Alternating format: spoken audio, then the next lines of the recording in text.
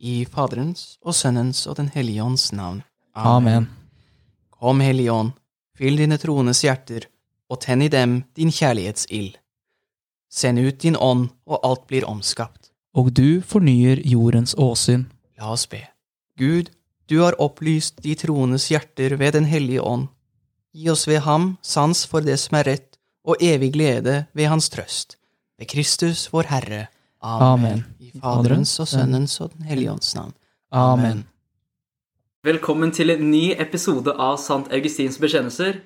Igjen så heter jeg Martin, og med meg så har jeg med Peder, og i dag så har vi en kjendis. Vi har en liten gjest her. Vi har med biskop Erik Varden av Trondheim stift, og jeg tror kanskje det er bedre at du bare presenterer deg selv, eller? Ja, men hjertelig takk. Det er hyggelig å være sammen med dere. Nettopp. Velkommen skal du være. Nå har du vært biskop i 5 uker. 5 uker. Nesten. Og hvordan føles det? Jo, hvordan det føles, det er veldig gledelig. Ja. Og jeg opplever mye som har vært spennende. Jeg har møtt veldig mange mennesker, fortsetter å møte mange mennesker, og har glede av det. Og jeg prøver å få litt oversikt over hvordan stiftet, som jo er langstrakt og bredt, ser ut. Så jeg reiser rundt i Sogn for å treffe folk der. Så ja, jeg begynner å få litt overblikk. Ja, men det er flott å høre. I dag tenkte vi å snakke litt i forhold til det store bildet. Hva er en biskop for noe? Ja, det er et spørsmål jeg ofte stiller meg selv. Jeg sa nettopp at jeg begynner å få litt overblikk, og det har faktisk mye med det å være biskop å gjøre. Hvis du ser på hva ordet betyr, så får vi ordet biskop rett fra gresk, egentlig. Fra ordet episkopos. Skopos, det kommer fra et gresk verb skepo, som betyr å skue eller å se. Og epi, det er en preposisjon som betyr over eller oppå. Som et epigram, det er noe som er skrevet oppå en grav. Okay. Ja. Så en episkopos er først og fremst en person som har overblikk, et oversyn.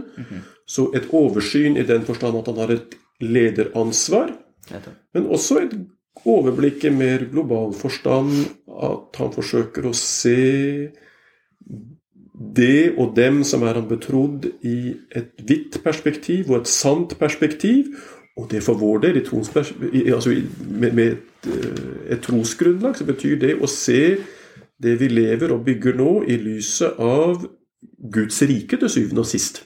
Ja, så det er en tilsyns- eller oversynsmann som leder sånn som en hyrde, da, kan du si. Ja, for det er jo et pastoralt embede. Ja. Igjen, hvis jeg får lov til å være litt pedantisk her, så pastor, ikke sant? Det betyr en gjeter. Og derfor Pave Frans insisterer vel på det at en gjeter, det vil si en biskop, skal lukte av sau, sier han. Ja. Han skal ikke bare sitte på et kontor, men være blant dem han er satt til å føre. Og så er det et læreembede i den forstand at en biskop har som en av sine fremste oppgaver å forkynne og utlegge evangeliet. Ja, så det gjelder altså, når man skal få overblikk over noe, så må man også se det på nært hold.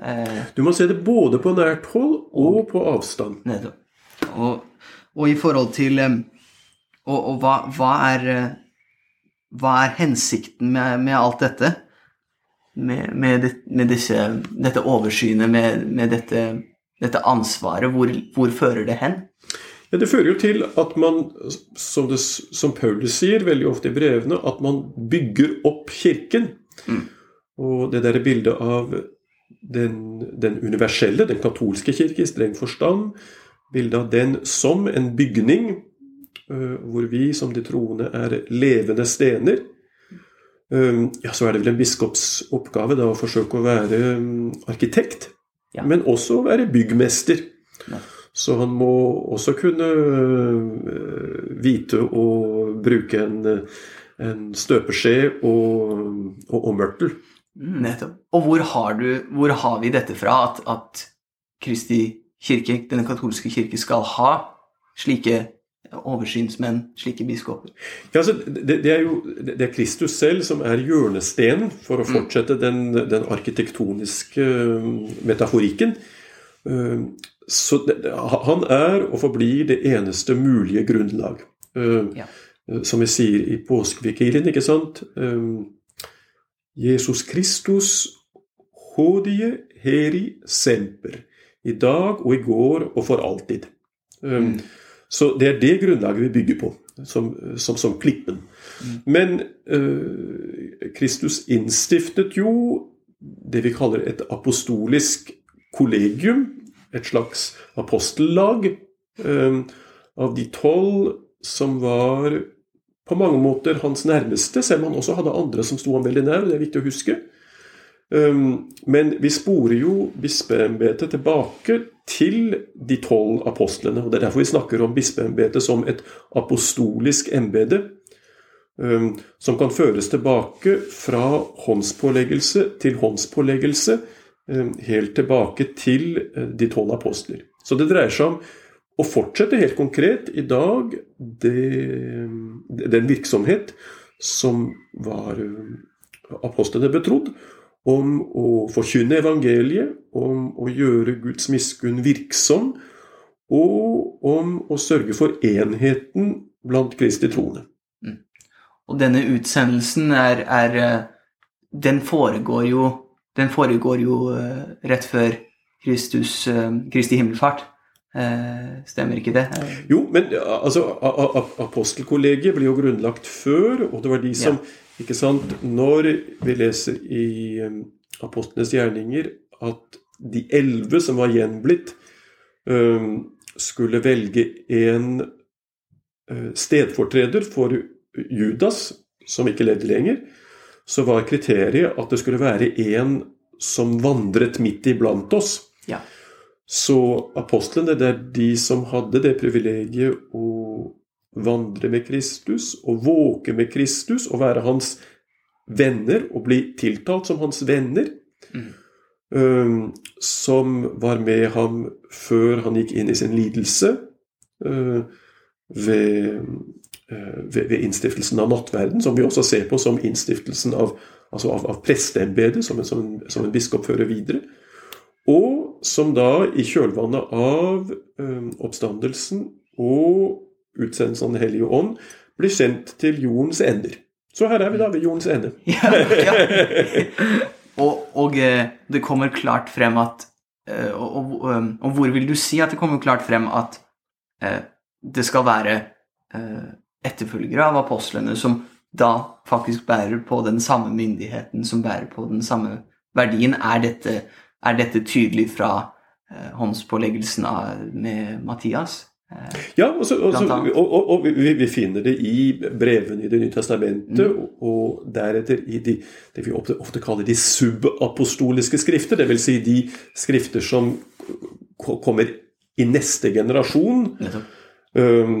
Og der har vi mennesker som Ignatius Antiokia og Polycarp, som hadde kjent apostlene og blitt vigslet av apostlene, så førte det videre. Og det er noe vi ser i den tidlige kirkehistorien, den veldige betydningen som ble gitt av å føre den kontinuiteten frem og tilbake, kan vi si, og kunne at en biskops myndighet spores nettopp til den kontinuiteten, til at en gitt biskop føyer seg inn som et ledd i en ubrutt lenke, kan du si. Og der har vi at i trosbekjennelsen vi tror på en hellig katolsk og apostolisk kirke. Ja. Det er nettopp det handler om der, altså. Ja, og det er jo noe som er veldig grunnleggende og veldig viktig i katolsk selvforståelse, nettopp det der med kontinuiteten, det at vi får lov til å være del av noe som kan spores ubrutt tilbake til Kristus selv. Når jeg sier ubrutt tilbake, så betyr ikke det at det har vært spenningsfritt og enkelt, og det ikke på noen måte alle deler av den historien, av den kontinuiteten som konstruktive. Det ikke alle som en gang oppbyggelige, men kontinuiteten finnes der, og det å få lov til å ha så dype røtter et enormt privilegium. Hva slags forbindelse har dette med katolsk syn på åpenbaring? Altså, vi anerkjenner skriften og tradisjonen med stor T. Er tradisjonen bundet opp med denne apostoliske etterfølgelsen og overleveringen? Ja, og skriften jo også en del av tradisjonen. Ja, selvsagt. Fordi, altså, når vi tenker på Det nye testamentet, så det et lite bibliotek av skrifter som kirken i 2., 3., 4. generasjon satte sammen, og det var jo flere andre skrifter også som ble vurdert som mulige deler av Det nye testamentet, og noe som veldig interessant sånn bibelforskningsmessig når man ser på det første og andre århundre, det å se hvordan den bibelske kanon, altså Det nye testamentet som vi har den i dag, ble til. Men det var nettopp ved den apostoliske myndighet og at man hadde et kriterium, en autoritet kan vi si, som kunne fastlegge da, hva som virkelig var autentiske uttrykk og grunnleggende nødvendige uttrykk for den arv som Kristus betrodde oss, og hva som lå mer på utsiden, var mer marginalt. Okay. Det en kirkefar som jeg husker ikke navnet på ham nå, men han sa at der hvor biskopen der kirken. Det jo, kan du sympatisere med det utsagnet, og hvorfor eller hvorfor ikke? Ja, det var Ignatius Antiochia som sa det, som vi snakket om i sted, som hadde kjent apostelen Johannes. Og det viktig å forstå det riktig, for det betyr ikke at det biskopen som utgjør kirken. For hvis vi går tilbake til det bildet av biskopen som pastor, altså som gjeter, så en gjeter på egen hånd uten får en temmelig absurd gestalt.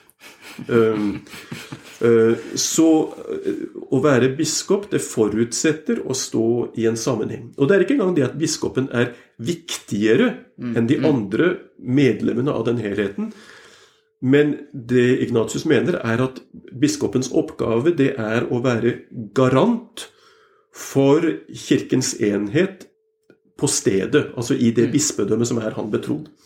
Og det den dag i dag en av en biskops fremste oppgaver. Det var et løfte jeg ble bedt om å avlegge høytidelig da jeg ble vigslet den 3. oktober, nettopp det å sørge for jordens enhet. Ja. Og for det biskopen liksom som han garant for enheten på stedet, og det også han som det forbindende element, for han del av et biskopskollegium som omfatter alle biskoper i verden, med biskopen av Roma som Peters etterfølger som da den fremste. Så på samme måte som biskopen av Roma, paven, garant for den katolske enhet, altså på verdensplan, så biskopen garant for den lokale enhet i kirken på et gitt sted. Ja. Det riktig å se på en biskop som et forbindelsesledd mellom kirken som var og kirken som i dag, og fordi det jo visse oppgaver som kun en biskop kan utføre, nemlig for eksempel konfirmasjon, og der blir jo biskopen et middel som den hellige ånd kommer til de troende gjennom. Så på den måten det da riktig å si at der biskopen der kirken. Ja, altså en biskop satt til å formidle nåde, ikke sant? Det det som en god biskop skal være som en godt fungerende takrenne, hvor nåden kan strømme fritt, uten at det ligger for alt for mye dødt løv og døde fugler og sånn i løpet. Så det det som hans hensikt, å være en kanal. Ok, kanal, ja. Jeg lurer på, snakker vi litt sånn visuelt, da, litt sånn synlig, så jo biskoper har jo litt sånn antrekk eller noe sånt som litt annerledes, da. Så snakket vi jo om sånn at en biskop som en gjeter. Det derfor dere da har stav? Det derfor dere får staven? Ja, det to former for symbolikk som særlig inngår i antrekket, som du sier. Det den pastorale symbolikken, altså gjetersymbolikken, og så det den høyeste prestlige symbolikken. Og de to hører liksom sammen. Så staven, ja, det en hyrdestav. Og en hyrdestav, den får en biskop ikke for at han skal gå rundt og slå andre mennesker i hodet med den, men for at han skal ha noe å støtte seg til hvis han må ut i ulendt terreng, for å søke etter medlemmer av sin jord som har forvirret seg litt grann. Så at han har noe å støtte seg på. Og så har du andre deler av antrekket. Det mest iøynefallende, det mitraen, som en biskop bruker ved sakrale og særlig festlige anledninger. Og den har en forbindelse med hodepryden til Aaron og hans sønner i Det gamle testamentet. Den ble også utlagt i kristen tradisjon, og det på meg et veldig vakkert, det en vakker utlegning som et symbol på Guds ord. Hvor de to flettene som henger fra mitraen bak står for Det gamle og Det nye testamentet. Og det som vakkert med det at mitraen, som ut fra den ypperste prestlige symbolikk står for en sakral myndighet, ut fra den skriftsymbolikken står for en autoritet som biskopen underlagt. Så det at biskopen har på seg mitra når han preker, det vil si at han også rent symbolsk underlagt Guds ord. Så når biskopen sitter i sitt sete og preker, så det ikke for å utlegge sin egen tanke, men det igjen for å være et redskap, et uttrykk for Guds ord og for Kristi budskap. Så det altså på samme måte som du kan si at når en konge har på seg en krone, så på en måte, ja, han heves, han opphøyes fordi han har på seg en krone, men på samme tid så kronen tung. Så ja, i høyeste grad. Det egentlig han som veies ned, tynges av det ansvaret fra oven, da. Ja, og det heller ikke, og det noe jeg har hatt anledning til å reflektere over i flere år. Det ikke noen liten ting at en biskop, eller en abbed for den saks skyld, det var sånn jeg hadde erfaringen først, går synlig med et kors rundt halsen. Det først og fremst en påminnelse til ham selv om hva hans oppgave og hvem han satt til å tjene, og til å gjøre troverdig tilstedeværende, og også for å minne ham på at det embedet han satt i, det dreier seg om å bære, og noen ganger bare om å holde ut. Ja. Ok. Så det var... Hva med Suketto, den lille hatten? Tja, helt hva den betyr, jeg er ikke sikker på. Det vet kanskje dere mer om enn meg. Vi funderte litt over om det har noe med jødisk tradisjon, at den symboliserer med den kippaen og sånn. Jeg vet ikke om det det vil være, forskjellen der at kippaen, det noe som, det står for noe litt tilsvarende symbolmessig som det mitraen står for. For det betyr at det et symbol på at den troende jødiske mann underlagt Guds lov. Men det at sukettoen som en biskop bærer, tar han jo av og på, Den symbolikken får vi forske litt på. Ja, jeg hiver ut en annen idé, at det ligner på ildtungene som kom ned på pinsedag over apostlene, men her det bare ren spekulasjon. Ja. Men, ok, Vi får finne ut av dette her. det må vi gjøre litt, vi kommer tilbake til. En utfordring til lytterne. Ja, du vet hva det er, så det bare å Hjemmelekser her. Ja.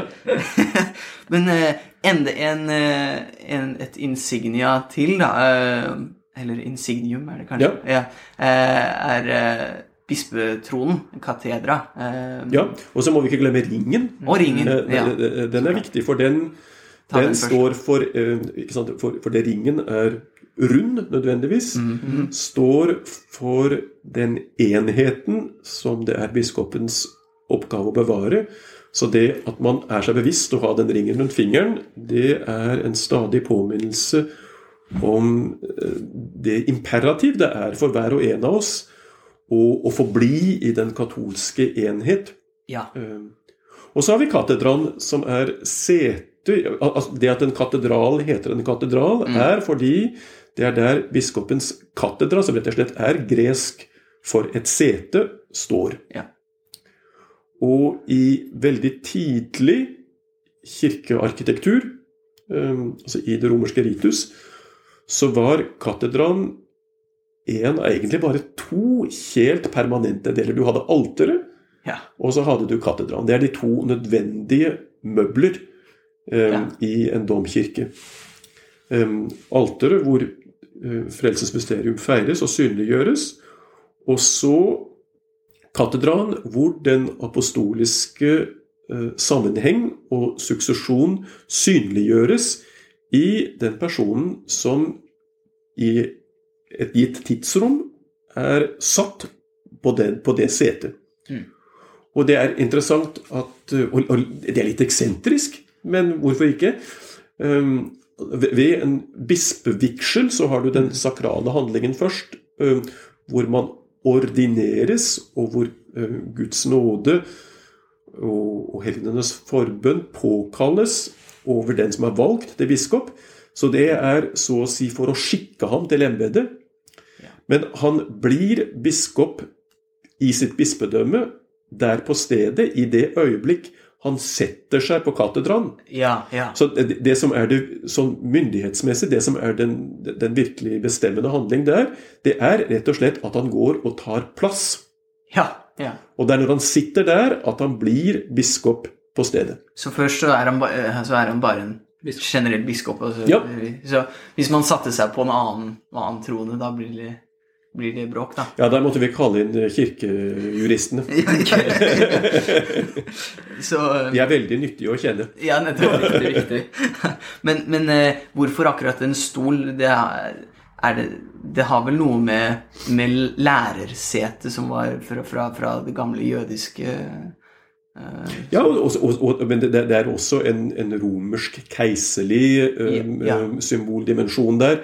At keiseren ville sitte, eller de som var keiserens representanter, som konsuler eller dommere, ville også sitte mens de anklagede sto, litt som det skjer i en rettssal den dag i dag. Ja, så det både en sakral og en rent sekulær symbolikk som møtes. Juridisk som i så mye kristen symbolikk. Nettopp. Så det både juridisk og pedagogisk, skulle hun sagt det. Altså, men akkurat. Men nå har vi jo snakket mye om dette høres jo veldig flott ut, men vårt samfunn, vi ser ofte på autoritet som noe som betyr at jeg viktigere enn deg, eller at jeg mer verdifull enn deg, men vår kirke har jo nær sagt det motsatte synet.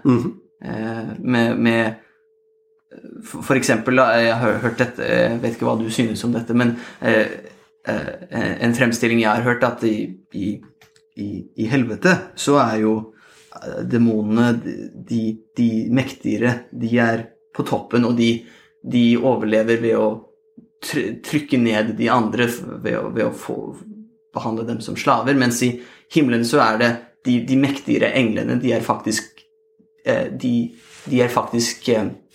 tjenere for de lavere englene, da. Så alle erkeenglene, de faktisk til stede bare for å støtte opp om og hjelpe de som har mindre makt enn seg selv, da. Så på en måte en invertert struktur der.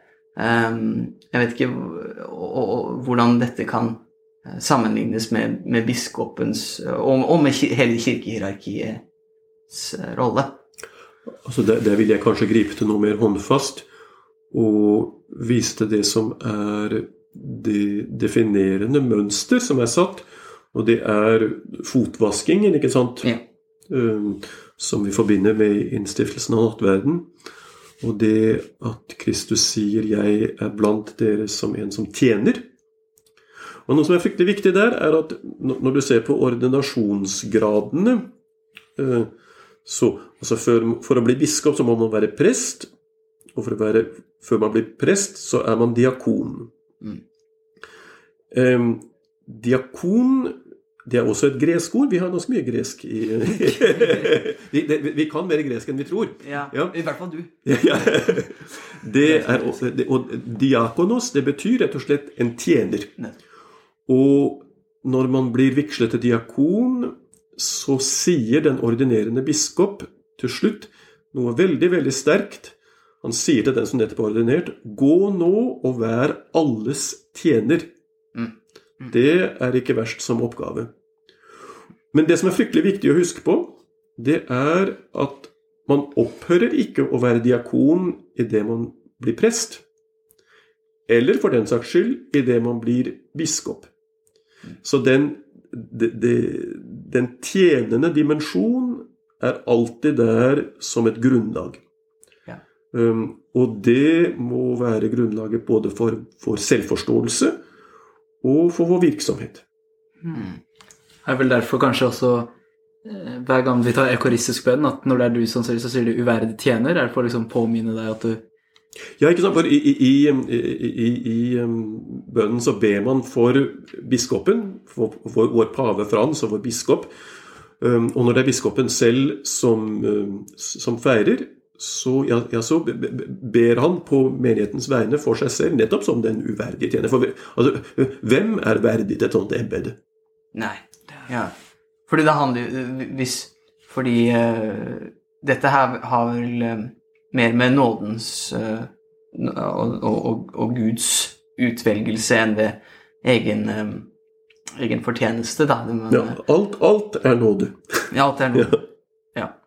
Fordi, og så det dette med, vi har jo hele masse skriftord om dette med være alles tjenere, vaske hverandres føtter, som du nevnte, og så den minste skal bli den største. Og den store utfordringen, det å oversette det der konkret i måten vi lever på, i måten vi lever sammen på, i måten vi bygger opp kirken på. For å tenke seg dette her som begreper som idealer, det fryktelig behagelig når man sitter alene i et værelse. Men kriteriet for vår egen oppriktighet, det om vi virkelig utøver det i praksis. Hvordan gjør man det? Ja, det gjør man ved rett og slett å forsøke å sette Kristi bud ut i livet. Og leve etter evangeliet. Ja. Og det jo din viktigste oppgave, det ikke det? Ja, og min viktigste utfordring. Og jeg fryktelig bevisst alle de måter jeg daglig kommer til kort. Men det derfor også, ikke sant, innenfor kirkens logikk så påkaller vi ustanselig Guds nåde over oss selv og over hverandre. Og det nettopp for den gjensidighet at man ber for hverandre, man ber hverandre frem, og man har den vissheten om at Gud kan og vil gjøre sin styrke fullkommen i vår svakhet. Det er det som gir oss håp, ikke sant? Og det er det som gir oss glede også. Ved å sanne at det helt usannsynlige mysterium, at hans kraft blir fullkommen i vår svakhet, det funker faktisk. Det skjer. Ja. Det virker så lite intuitivt på en måte, da. Men samtidig gir det mening når man aksepterer det, når man skjønner dette med nåde, at det ikke avhenger av våre evner eller verdi, da. Ja. Og at noe av det viktigste sånn på i åndelig liv og på omvendelsesveien, det er nettopp å gi slipp på den illusjonen som ligger dypt i oss alle om vår egen at vi er oss selv nok. Ja. At vi gir slipp på det gynske Ja. for å leve ved nåde, nettopp, og som det står hos Paulus, at vi vandrer ved det vi tror, ikke ved det vi ser. Ja. For ofte så kan man jo havne i en sånn tanke om at jeg ønsker å tjene Gud, og nå skal jeg vise ham hva jeg har, altså, nå skal jeg demonstrere hvor flott og flink jeg er, altså, nå skal jeg vise Gud hvor glad jeg er i ham ved å uten å stole på ham. Ja, altså, det er prisverdig og godt å ville vise sin egen kjærlighet, bare man ikke har, som sagt, den forvirrelsen å tro at man kjører per egen maskin. Ja, at det er av en selv, ja. Det var egentlig dårlig formulert. Som det står i et skuespill av den store franske forfatteren Georges Bernanos. Det som Gud ønsker å prøve hos oss, det er ikke vår styrke, men vår svakhet. Ja, veldig godt. Ja, tusen takk for at du kom og ville ta en prat med oss. Bare hyggelig.